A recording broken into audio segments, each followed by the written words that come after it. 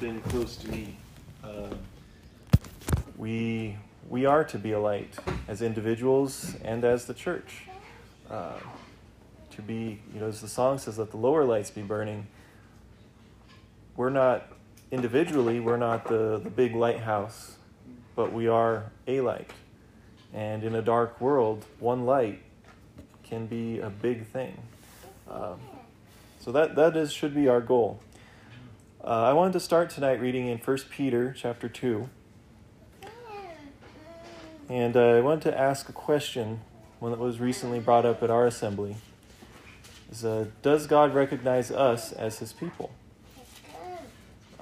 And that question was brought up in a lesson a while back, and it really made me stop and think. Does God recognize us? There's many groups of Christians, and it seems there's almost as many groups of Baptists. And what's the difference? Why are there so many groups? Does God recognize each of those groups? Does God recognize us? So we're going to look at what does God tell us to do? And I apologize in advance for the baby. He likes to share his voice too. We're going to start here in verse 1 of 1 Peter chapter 2. He says, "Therefore, laying aside all malice, all deceit, hypocrisy, envy, and all evil speaking, as newborn babes, desire the pure milk of the word that you may grow thereby. If indeed you have tasted that, the Lord is gracious." And point out here the pure milk. Where do you get the pure source from? If you're talking about milk, it's typically from the animal, cow, goat. But the milk of the word is from the Bible, his word. There's many different commentaries and writings, and some of those things are good, but you need to be careful that we stick with the pure milk. Verse 4, "Coming to him as to a living stone, rejected indeed by men, but chosen by God and precious. You also, as living stones, are being built up a spiritual house, a royal priesthood, to offer up spiritual sacrifices acceptable to God through Jesus Christ. Therefore it is also contained in the Scripture, 'Behold, I lay in Zion a chief cornerstone, elect, precious, and he who believes on him will by no means be put to shame.' Therefore to you who believe he is precious, but to those who are disobedient, the stone which the builders rejected has become the chief cornerstone, and a stone of stumbling and a rock of offense. They stumble, being disobedient to the word to which they also were appointed. But you think who this letter is written to. It's written to God's people. You are a chosen generation, a royal priesthood, a holy nation, his own special people, that you may proclaim the praises of him who called you out of darkness into his marvelous light, who once were not a people, but are now the people of God, who had not obtained mercy, but now have obtained mercy." Now, verse 9 is there where we want to look at. He's talking to us, God's people today, the people who are serving him. We are chosen. We are a royal generation. If you have the King James, I believe it says we're to be a peculiar people. We're to be different. We're to stand out. We're not to blend in with the world. So, when we go to work, or we're even as simple as at the grocery store, how do we stand out? How do we distinguish ourselves? It's interesting to me, being in the workforce. I've been at my place of employment for 8 years now, and I have people know things about me that I didn't tell. I didn't go out advertising. One of the things in my case is that I don't use profanity. And people just have learned that over time, not because I say, hey, I don't swear, because I don't swear. And then they see that, and so they don't want to do that around me.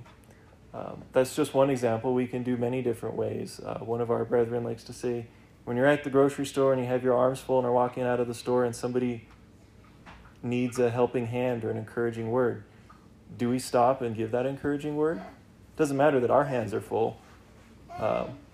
We're put there in that moment to help someone.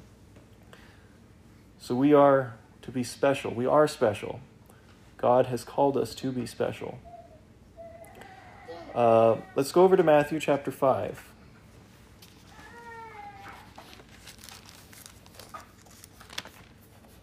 And this interesting to me here that the special was saying, and I already had these verses written down about light, but it just proves to you God knows what he's doing and puts everything together. But Matthew chapter 5, we'll start in verse 13.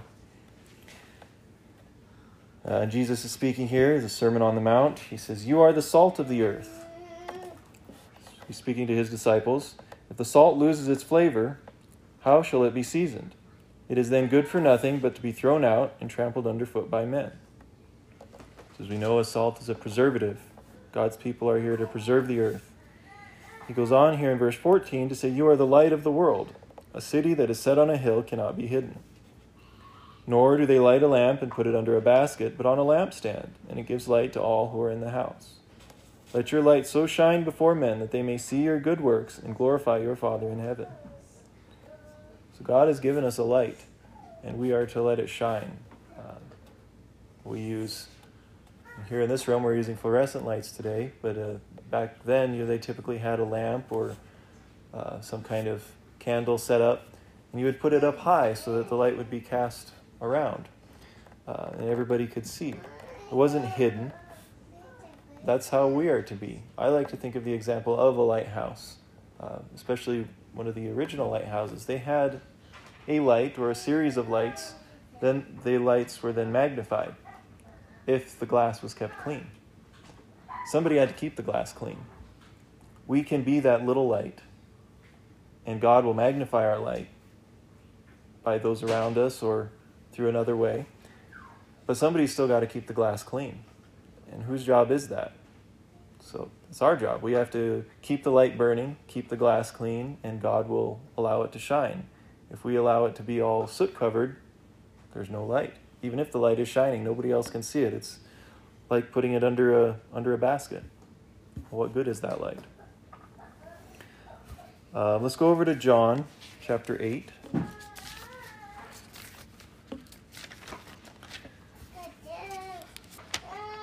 And we'll start here in verse 12. In this instance, Jesus was brought a woman who was caught in the act of adultery. And they were trying to catch Jesus and get him to do something here. And he told them in verse 7 that he who is without sin among you, let him throw the first stone. According to the law, somebody caught in the act of adultery was to be stoned. So he said, "You who don't have sin, go ahead and start." And nobody did, and he then let the woman go, as we read on to verses 10 and 11. But I want to read verse 12 here. Jesus spoke to them again, saying, "I am the light of the world. He who follows me shall not walk in darkness, but have the light of life." So it tells us Jesus is the light. He declared himself to be the light, and he is the light. He who follows me shall not walk in darkness, but have the light of life. So are we following him? Are we in the light? Are we in the lit path? That's something we have to answer individually on our own. And I think one thing we need to be careful of is looking at all these other groups, Baptist groups in particular, but Christian groups, not to worry so much about each of them and what they profess, but for us to be in the truth. If we believe in the truth and practice in the truth, our light will reach them. Over to chapter 9, staying in John. Jesus here, we'll start in verse 1 here, chapter 9. Now as Jesus passed by, he saw a man who was blind from birth. And his disciples asked him, saying, "Rabbi, who sinned, this man or his parents, that he was born blind?" Jesus answered, "Neither this man nor his parents sinned, but that the works of God should be revealed in him. I must work the works of him who sent me while it is day. The night is coming when no one can work. As long as I am in the world, I am the light of the world." And he went on and healed this man. Let's turn over to chapter 12. Again, staying in John.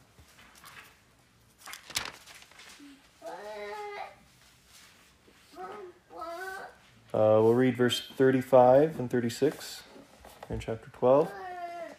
Jesus said to them, "A little while longer the light is with you. Walk while you have the light, lest darkness overtake you. He who walks in darkness does not know where he is going. While you have the light, believe in the light, that you may become sons of light." These things Jesus spoke and departed, and was hidden from them. So we're reading these to establish that Jesus is the light. At this point in time, he was there on the earth with the disciples, and he was warning them that he was going to be taken away soon. I particularly like verse 36. While you have the light, believe in the light, that you may become sons of light. The church now, today, has the light, or as some say, the candlestick or the lampstand. The church is together to be spreading this light and making new disciples, or sons of light, sons and daughters. Let's go over to Ephesians chapter 5.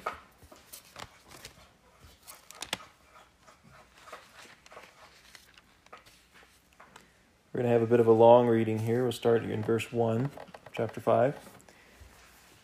This is, of course, Paul's letter to the Ephesians. He says, "Therefore, be imitators of God as dear children." I'll stop at that verse for a minute. Be imitators of God as children imitate their parents. Children copy nearly everything their parents do. I'm learning that every day, it seems. You have to be careful with what you do and say, because kids will then repeat it in not the best time. So as our children copy us, we should be copying God. And how is God? What are the things that God does or Jesus did? This phrase is inappropriately used and overused in many different areas and times, but what would Jesus do? If you take a given situation that you're faced with on a certain day, that you have to make a decision. Well, what decision would Jesus make here? We think about it, we'll come to the right decision. Sometimes we realize that Jesus would never have allowed himself to be put in this situation. And then we have to remedy that as quick as possible. But thinking about what Jesus would do, what Jesus would want us to do, I think is an easy way to help make a tough decision. And sometimes we don't like to acknowledge to ourselves because what we want to do isn't what Jesus would do. But anyways, we'll continue on in our reading. Verse 2, "Walk in love as Christ also has loved us and given himself for us, an offering and a sacrifice to God for a sweet-smelling aroma. But fornication and all uncleanness or covetousness, let it not even be named among you as is fitting for saints. Neither filthiness, nor foolish talking, nor coarse jesting, which are not fitting, but rather giving of thanks." These things are, we have to watch what we say.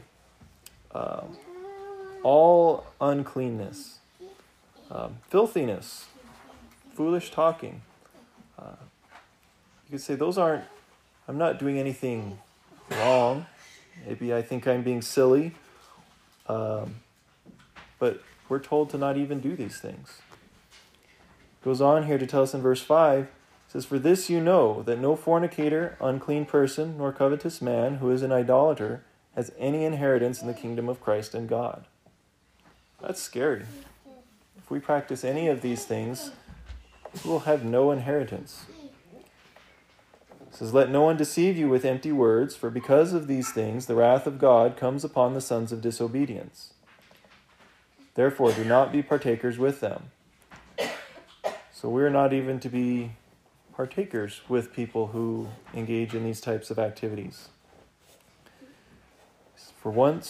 Verse 8, "For you were once darkness, but now you are light in the Lord. Walk as children of light." So we are to be walking as children of light. Think of it, what would a child of light be doing? Child of light would be spreading more light. Spreading more light in the wake of the big light. Verse 9, for the fruit of the Spirit is in all goodness, righteousness, and truth, finding out what is acceptable to the Lord. And have no fellowship with the unfruitful works of darkness, but rather expose them. For it is shameful even to speak of those things which are done by them in secret. But all things that are exposed are made manifest by the light, for whatever makes manifest is light. Therefore he says, awake, you who sleep, rise from the dead, and Christ will give you light. So we are to have no fellowship with the unfruitful works of darkness. We are to expose them. Being someone who was raised in the church, attended regularly, to me these things are more things that are inside the church. I know that you could interpret this a different way, but this is a letter written to a church. He's talking about, in my opinion here, he's talking about unfruitful works of darkness in one of God's churches. We're to be very, very careful with these things because they can creep into our churches and our assemblies. And we have to expose them, as he says here. Darkness creeps in. And it happens easily. You could watch, if one light bulb burned out, how many people would notice? Maybe not many. 2 light bulbs burned out, well, maybe some people would start to notice. And as it goes on, if you let it go, pretty soon the whole room is dark, or it's barely lit. And you have evil things happening in the corners because they're not seen. We are to keep things bright, keep the light shining, even in our own churches, also in our lives. Let's go over to Philippians chapter 2.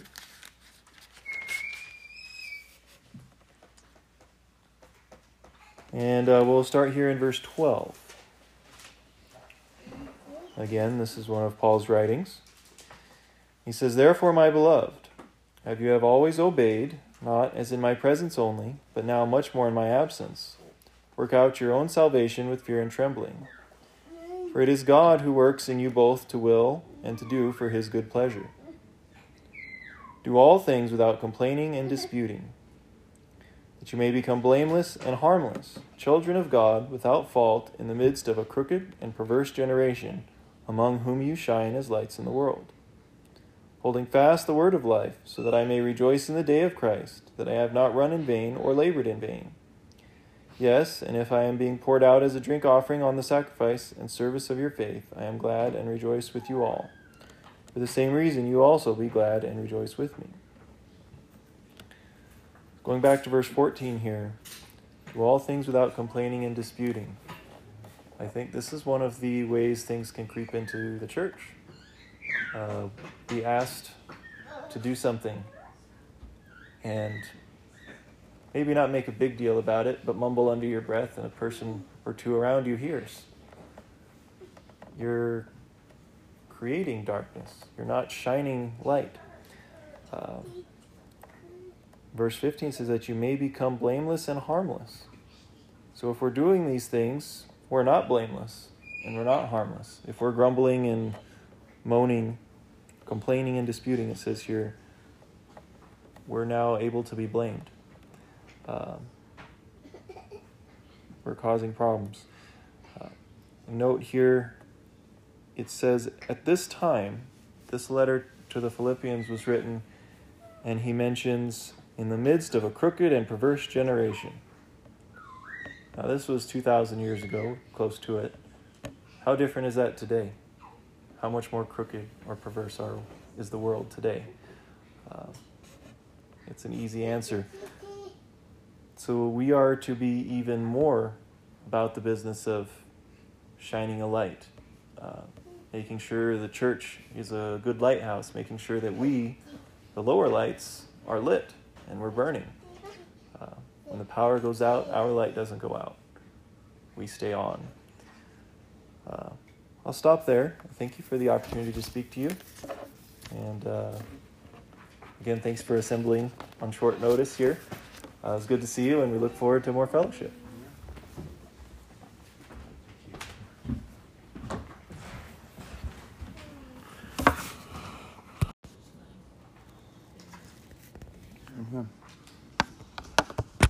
Well, if you will, this morning, turn with me to the book of 1 Corinthians again. We're continuing on through 1 Corinthians. We're looking at chapter 3 this morning. And we'll start there in verse 1 of chapter 3 of 1 Corinthians. It says, "And I, brethren, could not speak unto you unto spiritual, but as unto carnal, even as unto babes in Christ. I have fed you with milk, and not with meat. For hitherto ye were not able to bear it, neither yet now are ye able. For ye are yet carnal, for whereas there is among you envying and strife and divisions, are ye not carnal, and walk as men? For while one saith, I am Paul, and another, I am of Apollos, are ye not carnal? Who then is Paul, and who is Apollos? But ministers by whom ye believed, even as the Lord gave to every man. I have planted, Apollos has watered, but God gave the increase. So then neither is he that planteth anything, neither he that watereth, but God that giveth the increase. Now he that planteth and he that watereth are one, and every man shall receive of his own reward according to his own labor. For we are laborers together with God. Ye are God's husbandry, and ye are God's building. According to the grace of God, which is given to me, as to wise master builder, I have laid the foundation, and yet another buildeth thereon. But let every man take heed how he buildeth thereupon. For other foundations can no man lay than that is laid, which is Jesus Christ. Now if any man build upon his foundation gold, silver, precious stones, wood, hay, stubble, every man's work shall be made manifest. For the day shall declare it, because it shall be revealed by fire, and the fire shall try every man's work of what sort it is. If any man's work abide while he hath buildeth thereon, he shall receive a reward. If any man's work shall be burned, he shall suffer loss, but he himself shall be saved, yet as so by fire. Know ye not that ye are the temple of God, and that the Spirit of God dwelleth among you? If any man defile the temple of God, him shall God destroy, for the temple of God is holy, which temple ye are. Let no man deceive himself. If any man among you seemeth to be wise in this world, let him become as a fool, that he may be wise.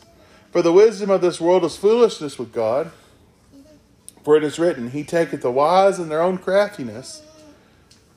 And again, the Lord knoweth the thoughts of the wise, and they are vain. Therefore let no man glory in men, for all things are yours. Whether Paul or Apollos or Cephas or the world or life or death or things present or things to come, all are yours. And ye are Christ, and Christ is God's. So, Brother Paul goes back at the beginning of this chapter here at chapter 3 and mentions that he's speaking to them as what? As carnal. Why? He says, I have fed you milk and not meat. Hitherto you are not able to bear it. Neither ye now are ye able. So, what was the problem here? Well, we go back to chapter 1 of 1 Corinthians, and we find the same thing mentioned there in verses 10 through 17. It says, Now I beseech you, brethren, by the name of the Lord Jesus Christ, that ye speak the same things, that ye be no division among you, but that ye be perfectly joined together in the same mind and in same judgment. For it hath been declared unto me of you, my brethren, by which are of the household of Chloe, that there are contentions among you. Now this I say, that every one of you saith, I am of Paul, and I am of Apollos, and I of Cephas, and I of Christ. Is Christ divided?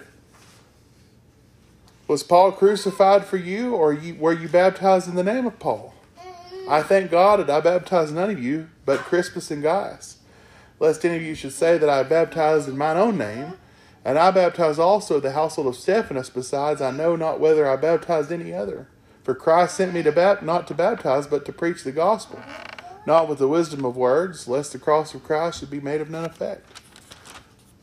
So there was some division there. There were some that were saying they were of Apollos, some saying they were of Paul. Of course, some said they were of Cephas there, as we read. But what was the point? He's saying, I'm feeding you now with milk because you can't comprehend it. You're not understanding that you've got to get past this part for us to progress and have the wisdom of God. We are not to be carnally minded, which is flesh-minded here in the body of Christ. We're to put that flesh man to death when we're baptized. But he says there, for ye yet are carnal, for whereas it is among you envying, strife, divisions, are you not carnal and walk as men? And then he goes on, he says, we talk about, I am of Paul, I am of Apollos. Why? Those are the divisions there amongst that assembly there that were mentioned. And Brother Paul was trying to get the point across. That's not the important thing. I'm not the leader, and neither is Apollos. But who is? Christ was the head. That was the point he was trying to get into their heads there. They're laborers. They're not God. He says, now he that planteth and he that watereth are one, and every man shall receive his own reward according to his own labor. For we are laborers together with God. Ye are God's husbandry, and ye are God's building. Well, we are. It talks about those of us that are in the Lord, we're the vine. And who's the head of that vine? Jesus. So we have a responsibility to recognize that it is not men that lead us. It is the Lord. And those men that lead us are but vessels.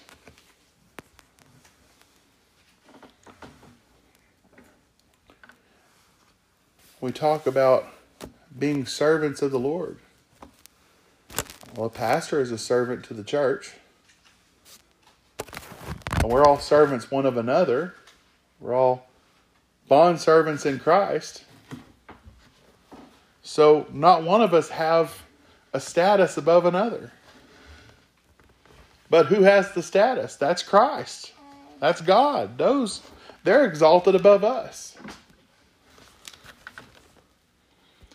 He says, you're God's husbandry. We're the work. We're God's building. We are the building. The people that are gathered here. He says, according to the grace of God which is given to me as a wise master builder, I have laid the foundation and another buildeth thereon. But let every man take heed how he buildeth thereupon. Why is that important? We can build a lot of useless things on top of what the Lord has given us, can't we? If I do something of my own accord, and I build it, and I'm not a very good construction worker. We're talking in layman's terms here. If I go out and I build a brick structure right now, there is no way I'm going to build a good brick structure because I know nothing about construction. Poor brother Tony, he's seen that. We were trying to start the lawnmower last Saturday. He's like, spray in that hole, and I sprayed in the engine, and he's like, no, that hole.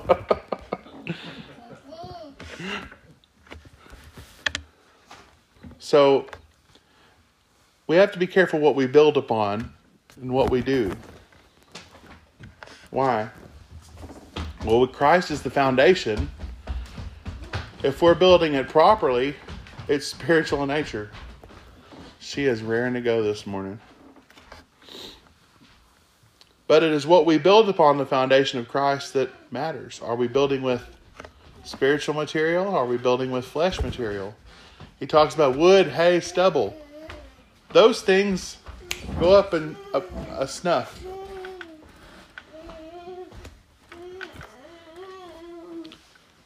They can't stand and endure the elements. They can't endure fire. They can't endure flood. They're swept away or burnt, aren't they? So he says, now if any man buildeth upon this foundation gold, silver, precious stones, wood, hay, stubble, every man's work shall be made manifest. For the day shall declare it, because it shall be revealed by fire. And fire shall try every man's work of what sort it is. What's fire? Fire is symbolic of judgment.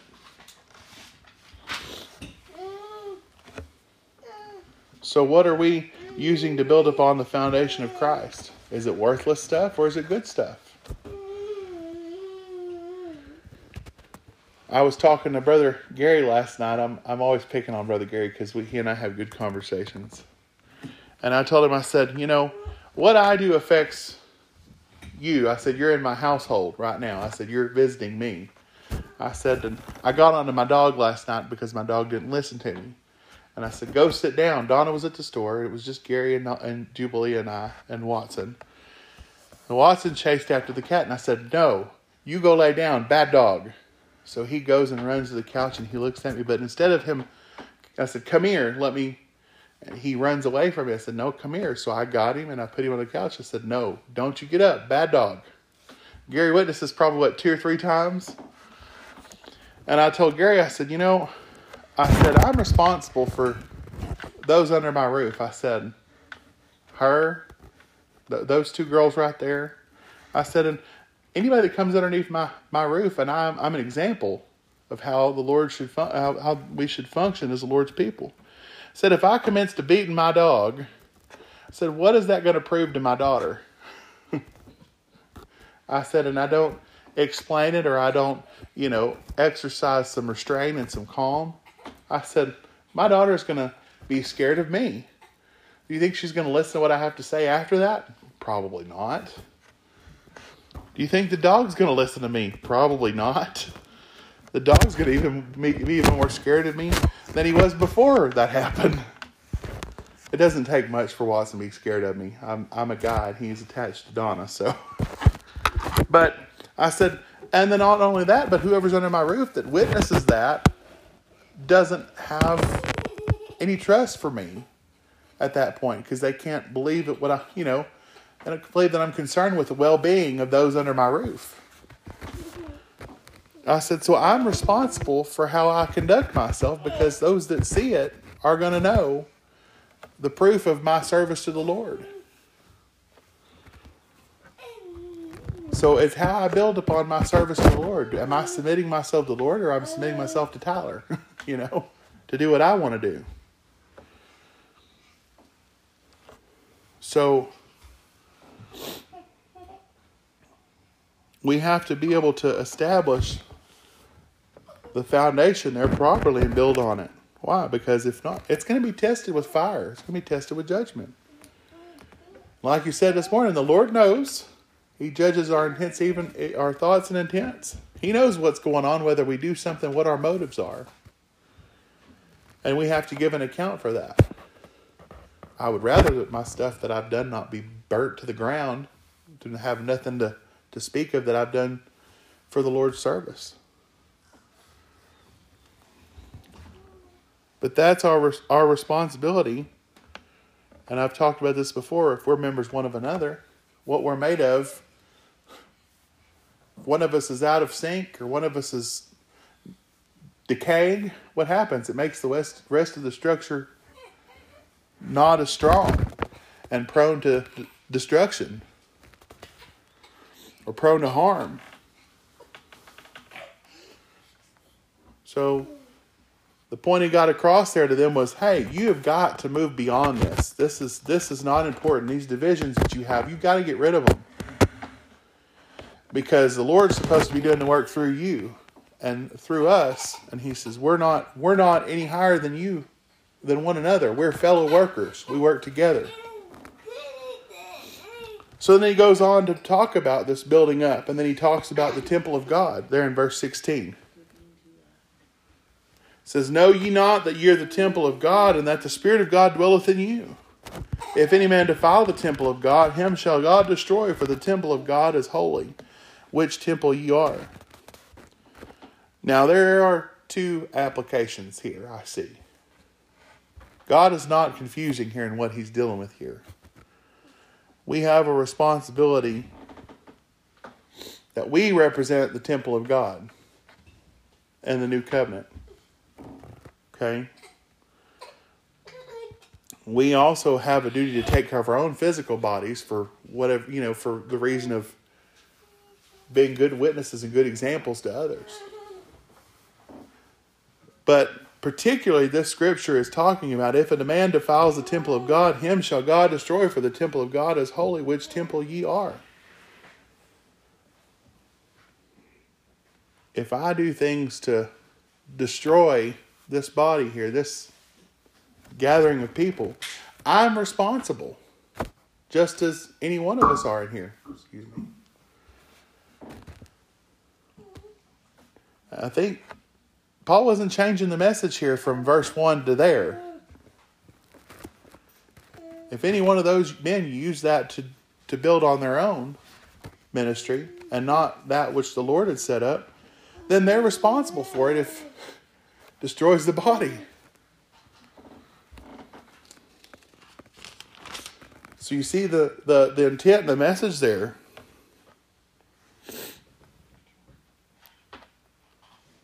Our foundation is Christ. If any of these men that build upon it, if they seek to destroy it, then they're responsible. We're all responsible one for another. The scripture tells us that. Let's look at Matthew chapter 7. We're all familiar with this particular passage of scripture.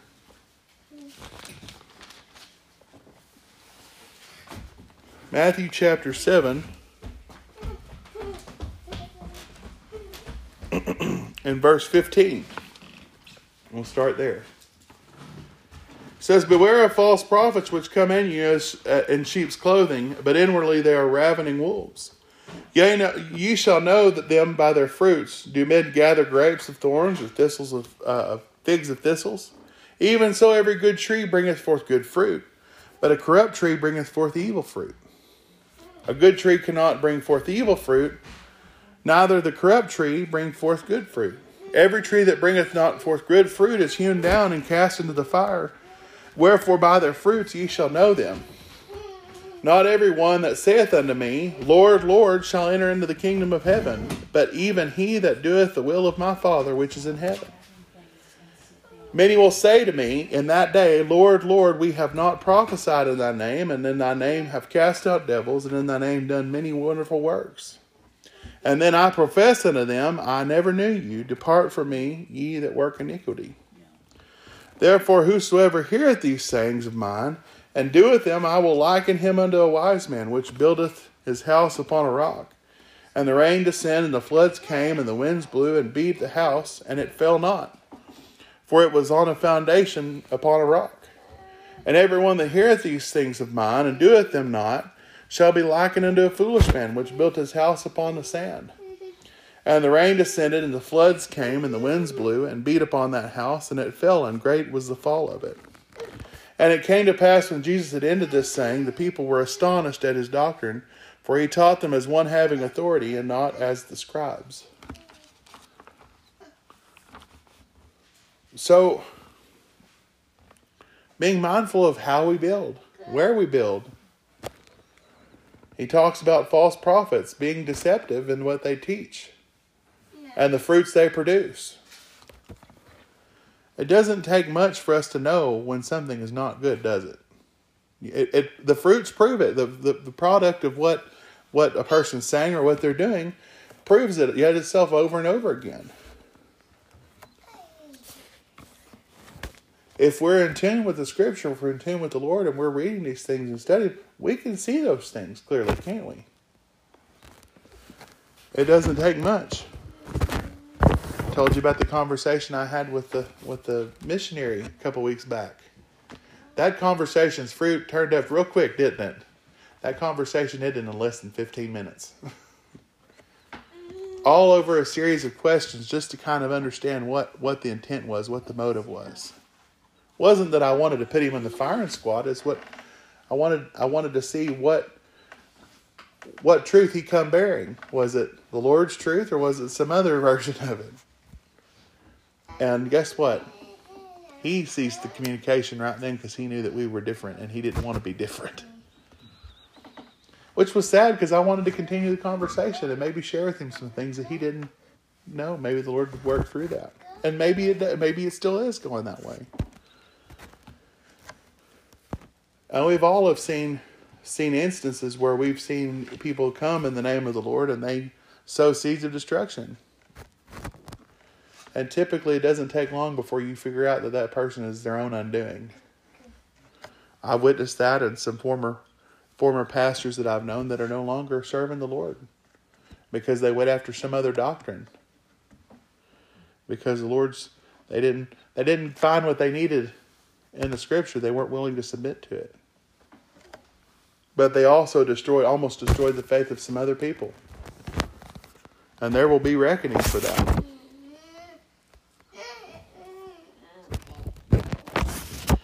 So let's turn back over to 1 Corinthians chapter 3.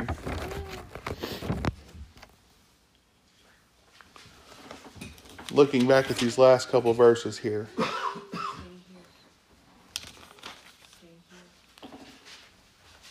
So, if the church is the temple of the living God, if we are the building that he talked about, and his Spirit dwells in our midst, if any man defiles it, this, it says, God will destroy. That did this work.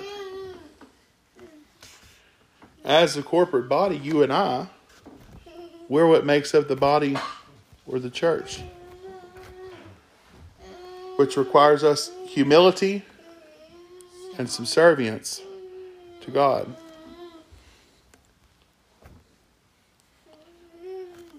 And how we conduct ourselves towards one another, being examples to one another and those outside.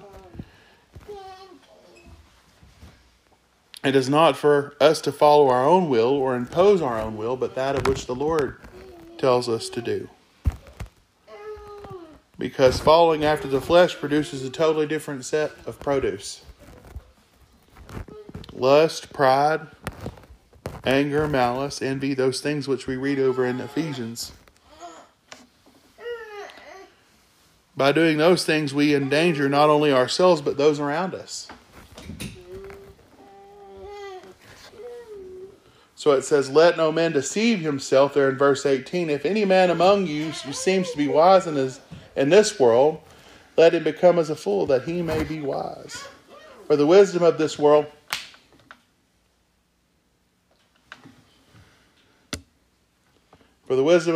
is foolishness with God, for it is written, he taketh the wise in their own craftiness. And again, the Lord knoweth those thoughts of the wise, and that they are vain. Therefore let no man glory in men, for all things are yours. Whether Paul, Apollos, Cephas, or the world, or life or death, or things present or things past, all are yours. And ye are Christ, and Christ in God's. So, these things are not of our own doing. We are serving the Lord. What is our status? Are we promoting life?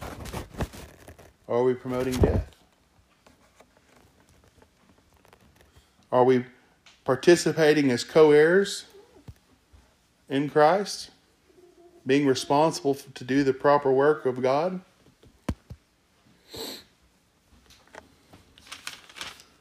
Those things which he mentioned back over there in the first part of chapter 3, verses 1 through 15, and over in chapter 1, verses 10 through 17. Those divisions, those things that we have should not exist amongst our number, because we are responsible one to another. And not one of us are higher than each other. Let's look at 2 Corinthians chapter 3. Verses 1 through 5 there is what we'll read. It says, do we begin again to commend ourselves? Or need we, as some others, epistles of commendation to you, or letters of commendation from you? Ye are our epistle written in our hearts, known and read of all men. For as much as ye are manifestly declared to be the epistle of Christ, ministered by us, written not with ink, but with the Spirit of the living God, not in tables of stone, but in flesh tables of the heart. And such trust that we through Christ to Godward, not that we are sufficient of ourselves to think anything as of ourselves, but our sufficiency is of God, who also hath made us able ministers of the New Testament, not of letter, but of the Spirit. For the letter killeth, but the Spirit giveth life. We are ministers of the New Testament. I mean, that's what it's talking about here. It's talking to the church at Corinth, but we're the church as well. He says, and that verse 1, he says, and begin again to commend ourselves, or need we, as some others, epistles of commendation to you, or letters of commendation from you. Ye are our epistle, written in our hearts, known and read by all men.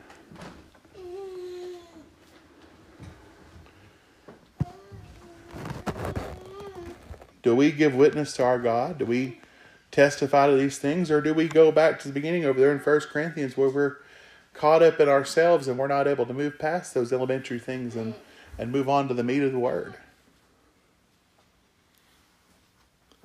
But he says there, we're not tablets of stone, which it's written on. It's the tablet of men's hearts.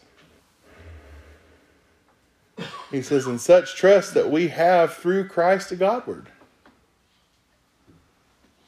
That not that we are sufficient of ourselves and thinking anything among us of ourselves, but our sufficiency is of God. That's a huge change from 1 Corinthians to 2 Corinthians, don't you think? The encouragement there was heated, it seems. They were encouraged to move past the problems, the infighting that they had. And they were able to be what? Molded and mended into one body, the body of Christ. To be a sufficient example to others. Why? Because they realized the sufficiency of God in Christ. And that, guess what? They're able to be ministers unto those who hear it. Wasn't just in the words spoken, but it was also in the actions that they produced as a result of that belief. He says what? Not of the letter, but of the Spirit. For the letter killeth, but the Spirit giveth life.